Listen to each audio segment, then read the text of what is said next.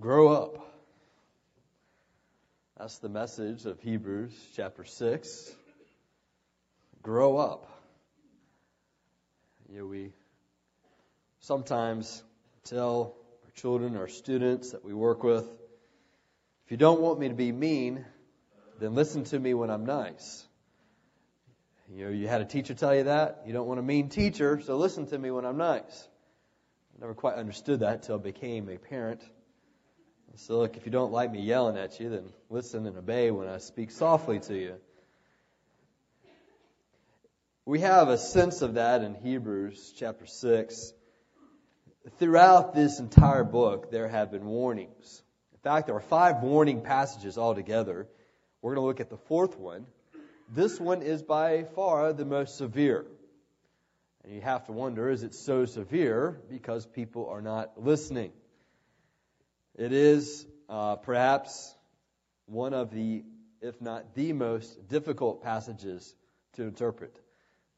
If you could ask any scholar and get a whole group of them together and list the top 5, this would be in that top 5, if not the top. And so I get to have the great joy of explaining it to you. And I feel very inadequate for the task.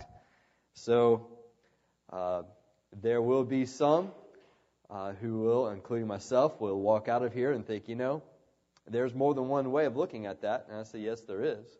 But somewhere along the way, you got to decide, this is the way I'm going to look at it and interpret this and explain it.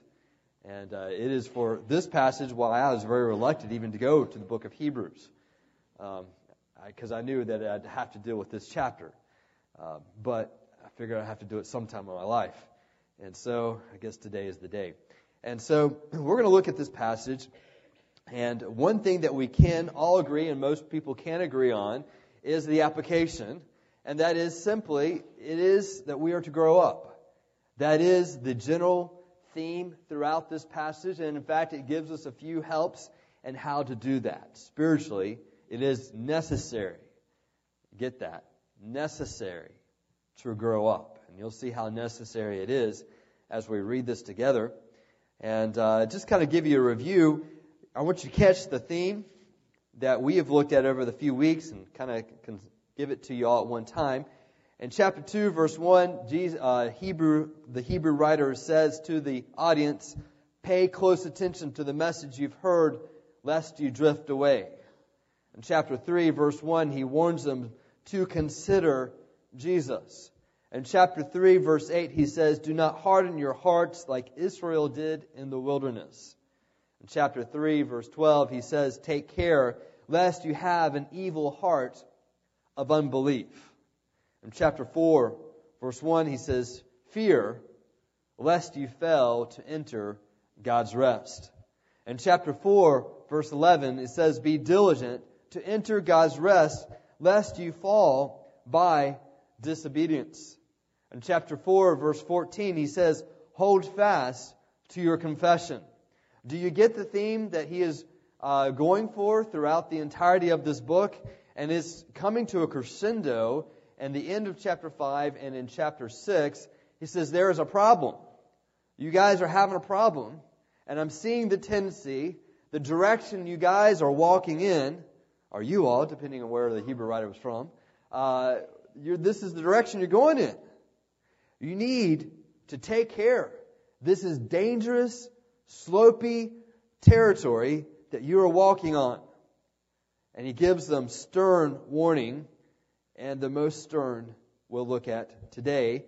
And we're going to begin with chapter 5, verse 11, and we'll go through chapter 6, verse 8. Probably make some references to verse 12 as well. And just as a reminder, he had been talking a little bit, briefly, about Jesus as the high priest and following the order of this fellow by the name of Melchizedek. We just touched on that last week. And it's as if he just, as he's writing that, he just kind of sighs and thinks, these folks aren't going to get that. And he starts going on this little parentheses within a parentheses of saying, all right, let's back up a little bit. There's a lot more I want to talk to you about this, but you guys need to start listening and you need to grow up. And he tells them all the reasons why, and then he gets back into Melchizedek. All right? So it's kind of like, this is an instant thought as he's writing this, and he's just sharing and venting a little bit, and giving us some stern warnings in that mode. So, with that being said, let's stand as we read together chapter 5, verse 11.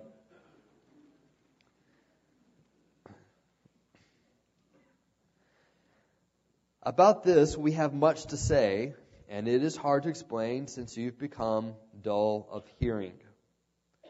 For though by this time you ought to be teachers, you need someone to teach you again the basic principles of the oracles of God. You need milk, not solid food.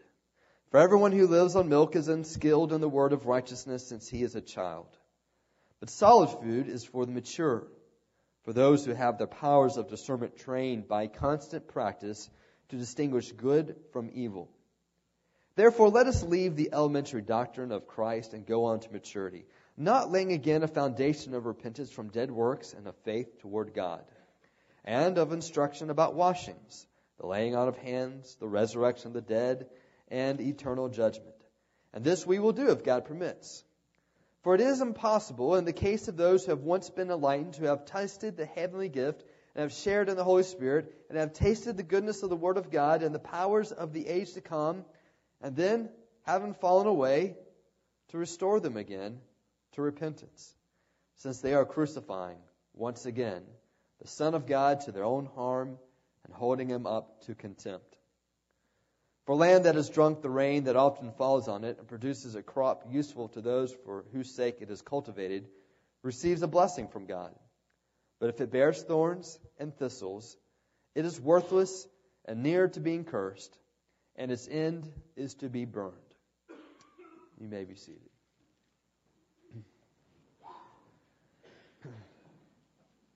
As we read that, I know if you're like me, you're drawn to the latter part of what we read, and you're thinking, oh my goodness, I wonder what this means.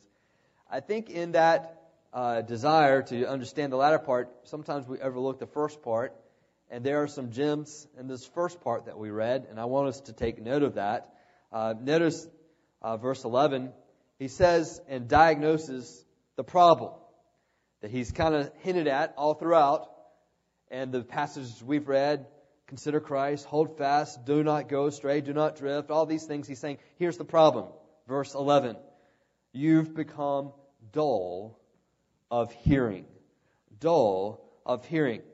And he explains that a little bit more, saying that, by this time you ought to be teachers, you ought to be mature, grown in the faith and growing in the faith, but instead you are still as those who are drinking milk as babies, and that's the image here, is biological growth compared to spiritual growth, that just as babies are to have a certain diet to help them grow, so new believers are to have a certain diet to help them grow, but once mastering these principles, there are some other teachings that they are to go upon and grow toward.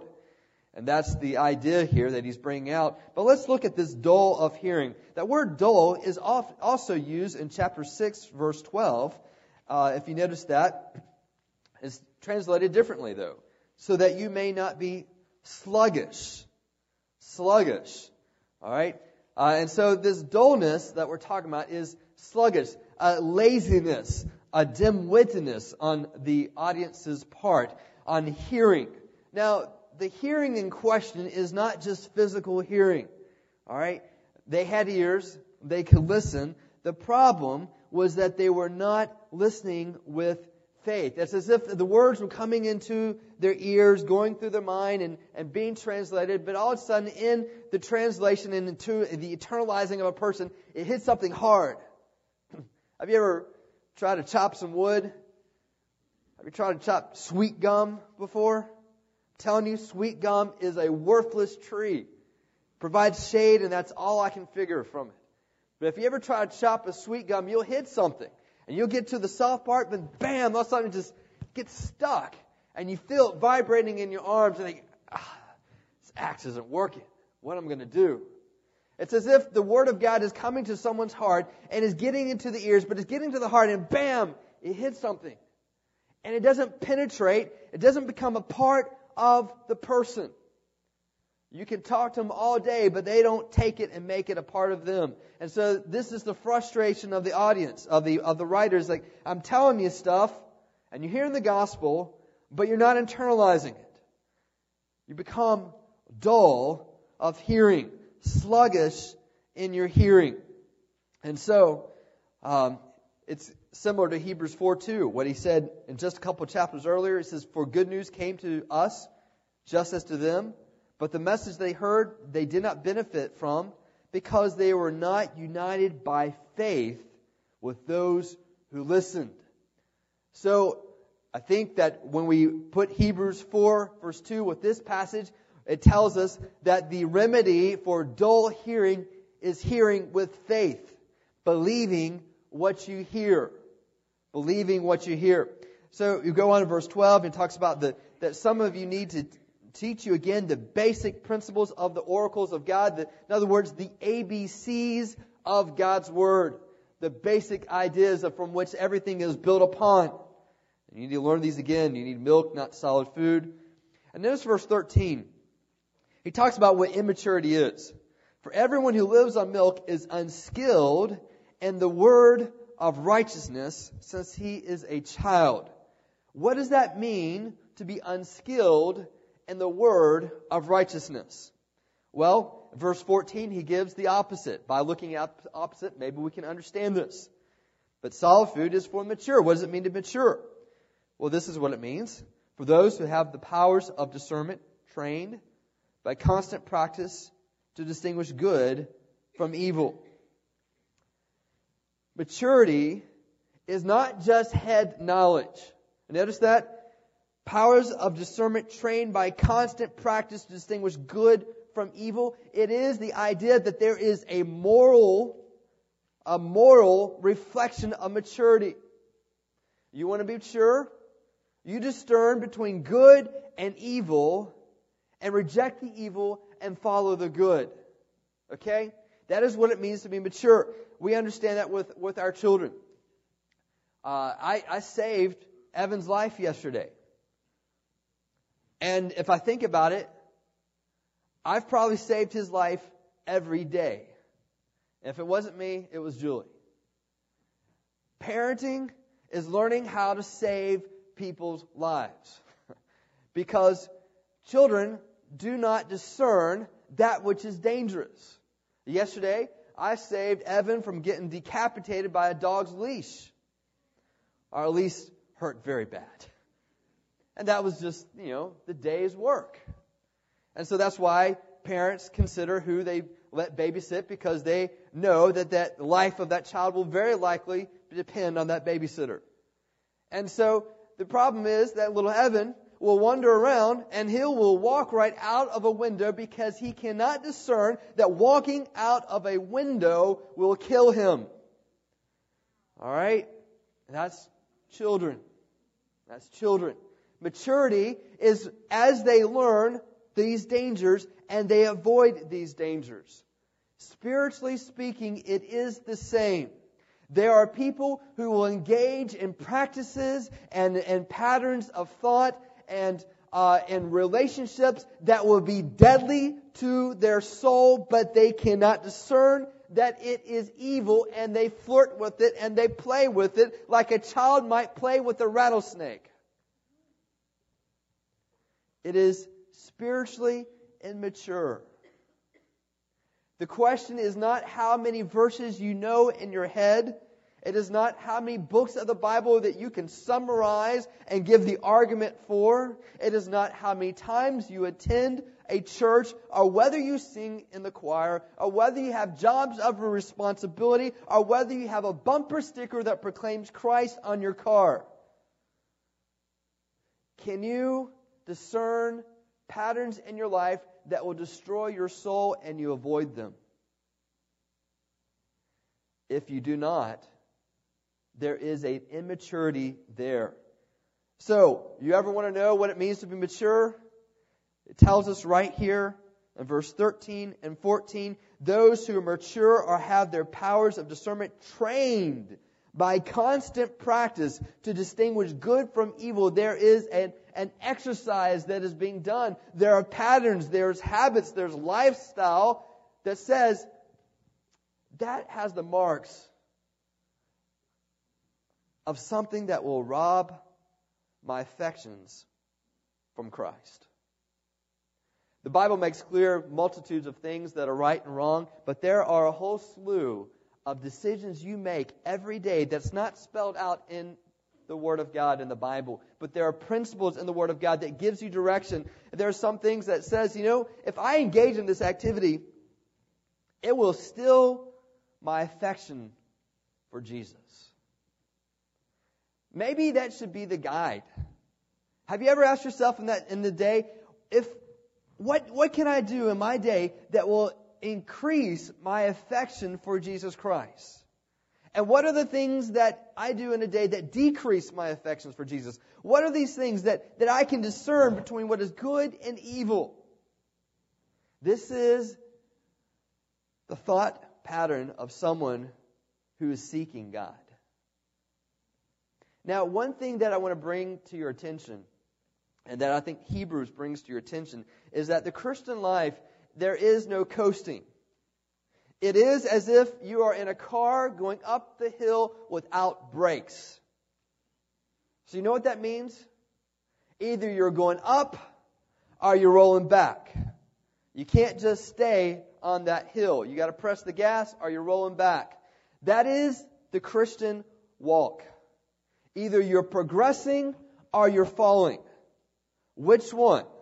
And that is why we want to make sure that we're paying attention to this passage that tells us to grow up. We grow up, one, by hearing by faith. Grow up by hearing by faith, to not be dull-witted, but instead take the message of chapter 4, verse 2, and say that we will listen and unite these words that we are hearing, the reading of the Word of God, we're going to unite it with faith. All right? We grow up by discerning and practicing good from evil. We grow up by listening by faith, and we grow up by discerning and practicing good from evil.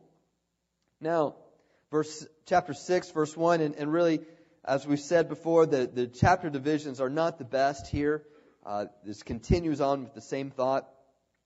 Therefore, because this is what maturity is, let us leave the elementary doctrine of Christ and go on to maturity, not laying again a foundation of repentance from dead works and of faith toward God, and of instruction about washings, the laying on of hands, the resurrection of the dead, and eternal judgments. There are 6 practices given in couplet form that he identifies as elementary teachings. Elementary teachings. Listen, that first one, repentance of dead works and faith toward God. You've got the negative and you've got the positive. This is the foundation of what it means to walk with Christ. Godliness, listen, godliness is not just the absence of sin. Godliness is the abundance of repentance. Do you understand that? Godliness is not just the absence of sin, but instead, rather, it is the abundance of repentance. You want to know how godly a person is? You understand how quickly they repent. How quickly they repent. And how much they repent from. Because the fact of the matter is, as you grow in the Word of God and you stand in the Word of God, you see more and more sin in your life. And so you think, well, godliness is the absence of sin. No. It is the realization of how far away we are from Christ. But instead, it is the abundance of repentance. If you are reluctant to repent, it shows our immaturity.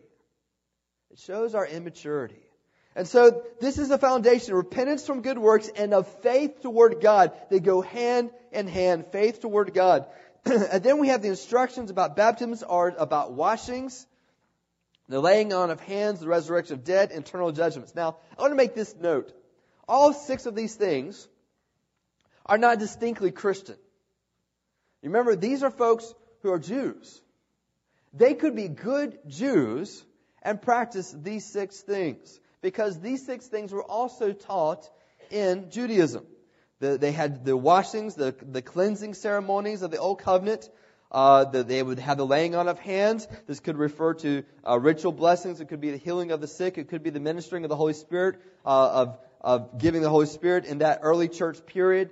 It could be the acknowledgement of a particular ministry, setting them apart for that purpose.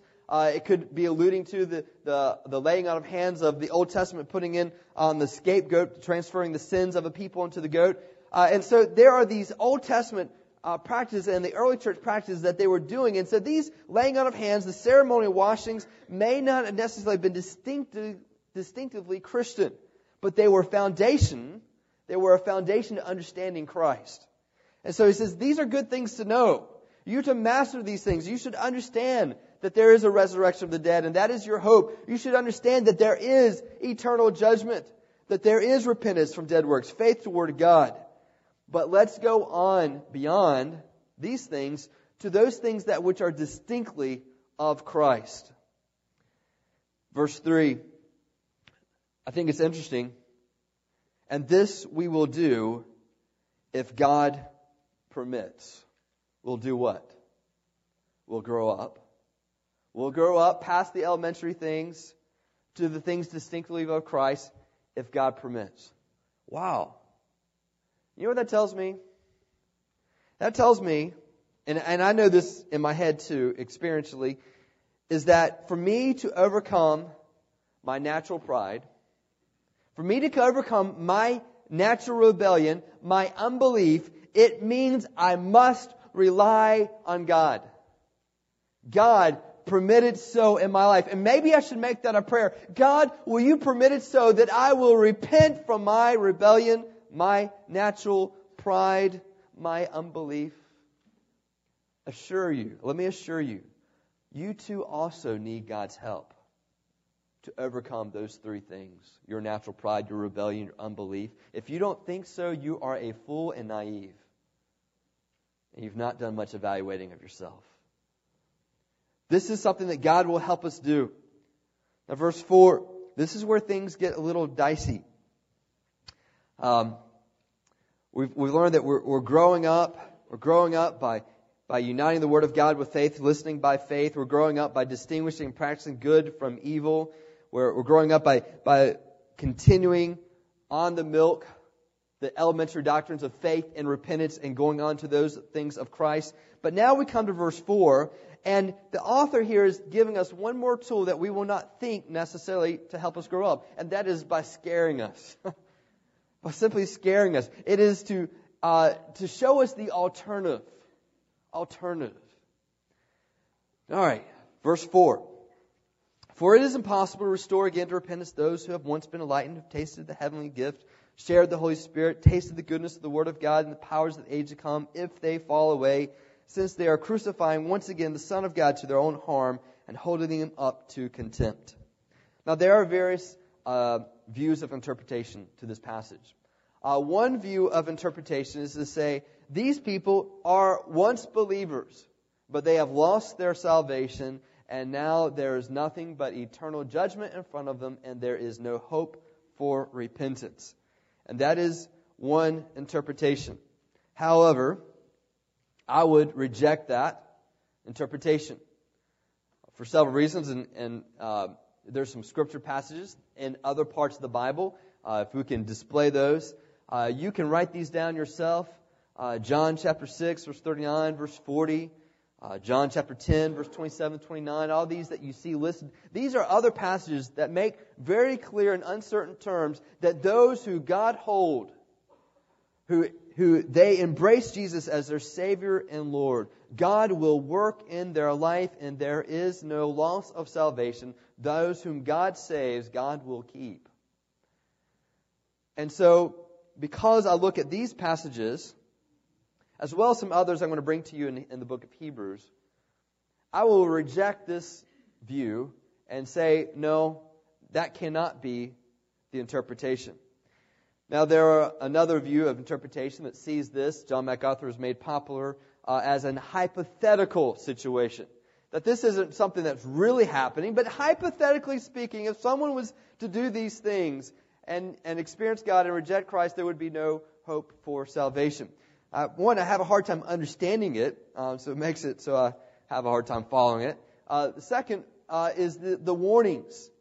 In this passage, do not seem to fit a hypothetical situation. The warnings seem very serious and dire as well in the entirety of the book of Hebrews, not just in this passage. And this makes me think that perhaps hypothetically speaking, it's not an accurate or the best view of this. Now, the view that I will tend to go toward is that these are people who profess Jesus as their Savior and Lord.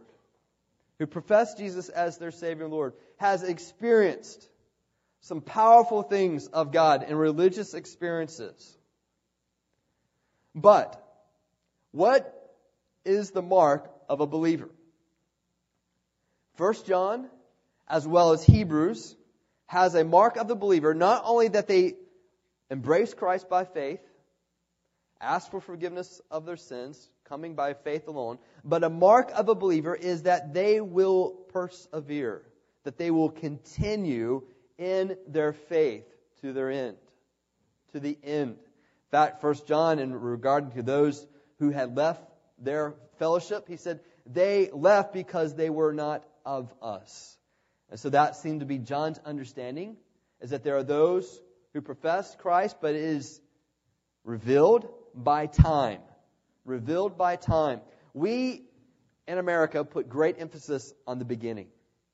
They prayed to receive Jesus Christ as their Lord and Savior. They profess Christ. They've been baptized. And we will mark the growth of a church by how many baptisms will occur, how many professions of faith will occur. But as I read Matthew, and I read Hebrews, I read 1 John, I read this, and it seems to have great emphasis not on just the beginning, but how they ended. How they ended. Did they continue in the faith? Now, let's look at this. These people have been enlightened. They've made known to them what was once unknown. They've tasted the heavenly gift. It seems to be an emphasis on Psalm 34. Taste and see that the Lord is good. They've shared in the Holy Spirit. Some will say, well, is this a shared in the Holy Spirit in the sense that they've been in common with the church fellowship and they've seen the Spirit of God working among them? I would say that this person probably has also been convicted by the Spirit of God as well. They've seen these things, God's working and drawing on, but yet there was not words of belief and profession that continued through the end. They've tasted the goodness of the Word of God. They've experienced the Word of God. They've heard the Word of God. They've sat in church and they've heard the Word of God taught to them. They've listened to it on the radio. They've seen it or heard it from their mother and fathers or their grandparents. They've experienced the gospel and heard what it's had to say. But if they fall away,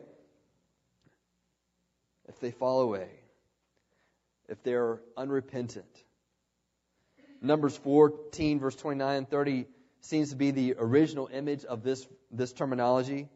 And the wilderness journey, as those did not believe the word of God, God said to them that your dead bodies shall fall in this wilderness, and all of your number.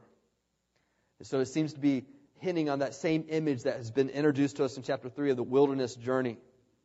Since they're crucifying once again the Son of God to their own harm and holding Him up to contempt. In other words, they have seen the sway of the world, the charms of the world. They've seen the beauty of Christ, and they said, I've chosen the charms of this world over the beauty of this Christ. I've chosen the pride of this world over the beauty of Christ. Think about it. It is the pride of this world. It is the sin of the world that first crucified Jesus to begin with. And so when they see this and they say, I choose this world, I choose the delights, the pride, the charms of this world. They're saying, I choose that which crucified Jesus to begin with. And they put Him to shame, once knowing who Christ is and saying, no thanks. No thanks. And it has this image of a land. It's getting rain. It's getting nutrients. It's being cultivated. But instead of the blessings that come from the land, it's bringing thistles and thorns. And the Bible describes it as being cursed and needs to be burned. We see that this seems to be talking about a very severe judgment. One of the other theories about this passage is that this is the loss of rewards.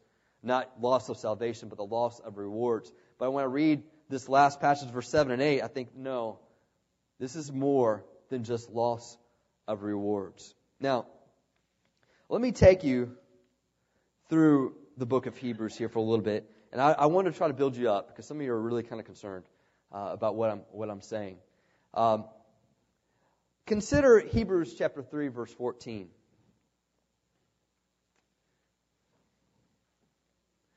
Hebrews chapter 3, verse 14 says this: "We have become partakers of Christ if we hold fast the beginning of our assurance firm until the end." Notice it does not say we will have become partakers of Christ, but we have become partakers of Christ if we hold fast the beginning of our assurance firm until the end. What does that mean? The mark and the evidence of someone who is partaking with Christ will hold fast their assurance firm until the end. It's not something, holding fast your assurance firm to the end is not a prerequisite that you're partakers of Christ, but it is evidence that you are a partaker of Christ. Chapter 3, verse 6 is very much the same way. "But Christ is faithful over God's house as a son, and we are His house, if indeed we hold fast our confidence and our boasting in our hope." A mark of being the house of God is that we will hold fast our confidence and boasting in hope. Now, consider Hebrews chapter 10, verse 14.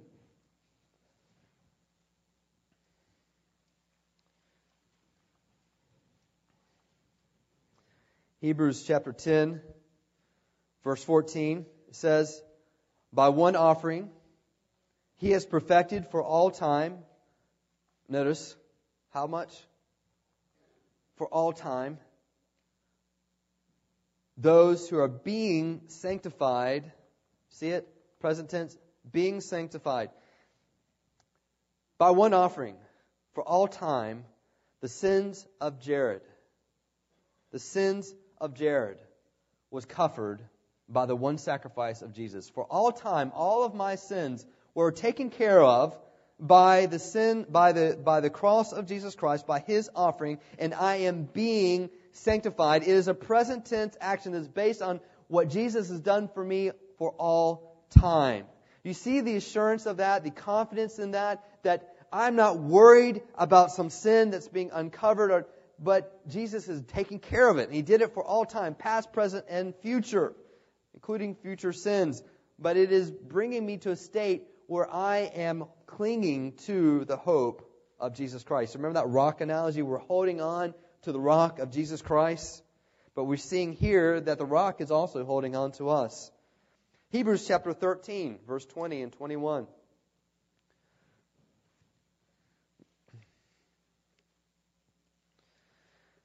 "Now, the God of peace, who brought up from the dead the great shepherd of the sheep, through the blood of the eternal covenant, even Jesus our Lord, equip you in every good thing to do His will, working in us that which is pleasing in His sight through Jesus Christ, to whom be the glory forever and ever."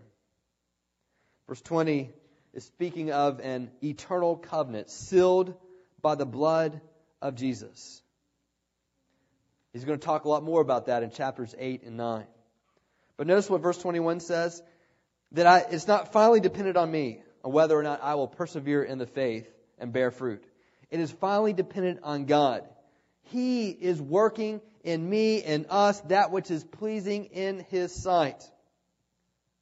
The mark of those who partake in Christ is that they will endure to the end. They will hold fast, firm their confession, their hope. But it is God who is working it in us. Now, let me make this real personal here and help you understand. What does this all mean? If I consider chapter 5, 6, and chapter 13 and all these things, what does this mean for me? Let's just say in the coming years, this is something I read and brought a lot of sense to me. I want to read it to you. If something happened to me in the coming years and I fall away from Christ as a pastor, I will fall away, and it's not because I've not tasted of the Word of God. I have tasted of the Word of God. I've tasted the Spirit of God. I've tasted of the miracles of God. I have drunk from His Word. The Spirit has touched me. I've seen His miracles. I've been the instrument of the Lord. And a few of these things, much like the one in Matthew 7:22, Jesus said to him, and the one who claimed, I've driven out demons in your name. Jesus said, I've never known you. But for over the next 10 years, 5, 20 years, however long my life may be, I, Jared, begin to cool off spiritually. I start to lose interest in spiritual things. I get more fascinated with making money, getting my name known. If I start buying the lie that a new wife would be exhilarating, my children will be able to fend for themselves, the church is a drag and a burden to my heart, the incarnation is a myth, that there's only one life to live, so let's just make the best of it now and have fun. If it happens, to understand this, Jared, I've been mightily deceived in the first 35 years of my life. My faith was not true, it was not real, it was an alien vestige of a father's joy. My faithfulness to my wife was done for temporary passions and to comply with social norms. Fatherhood was the outworking of natural instincts. My preaching was done by the love of words and crowds, and to hear my name applauded. And praying was an attempt to get God to supply the resources for my vanity. If that possibility doesn't make us serious and vigilant in pursuit of everlasting joy, what will? What will? Grow up. We grow up because the other alternative is to grow away. But the resources to grow up are given to us by God Himself. It's given to the Word of God. So let us embrace the Word of God by faith. Let the gospel conform and change our heart to discern and practice good from evil. Do not flirt with evil. Do not let anything still the affections that belong to Jesus Christ. I heard and read of an analogy this week. I talked about a vulture finding a corpse of an animal on an ice float. And there was this ice float in a stream, at which the end would be a waterfall. The vulture, wanting something to eat, got into the ice and started eating. Knowing and sensing the waterfall was coming closer and closer, thinking, it's okay, I've got wings, I'm destined to fly, I'm all right, let me keep eating. But at the last moment, when he saw the waterfall come, he starts to fly to find that his talons have been frozen to the ice. And there his doom awaited. In his security, thinking that he was destined for the sky, he flirted with the corpse. Listen, do you hear the warning?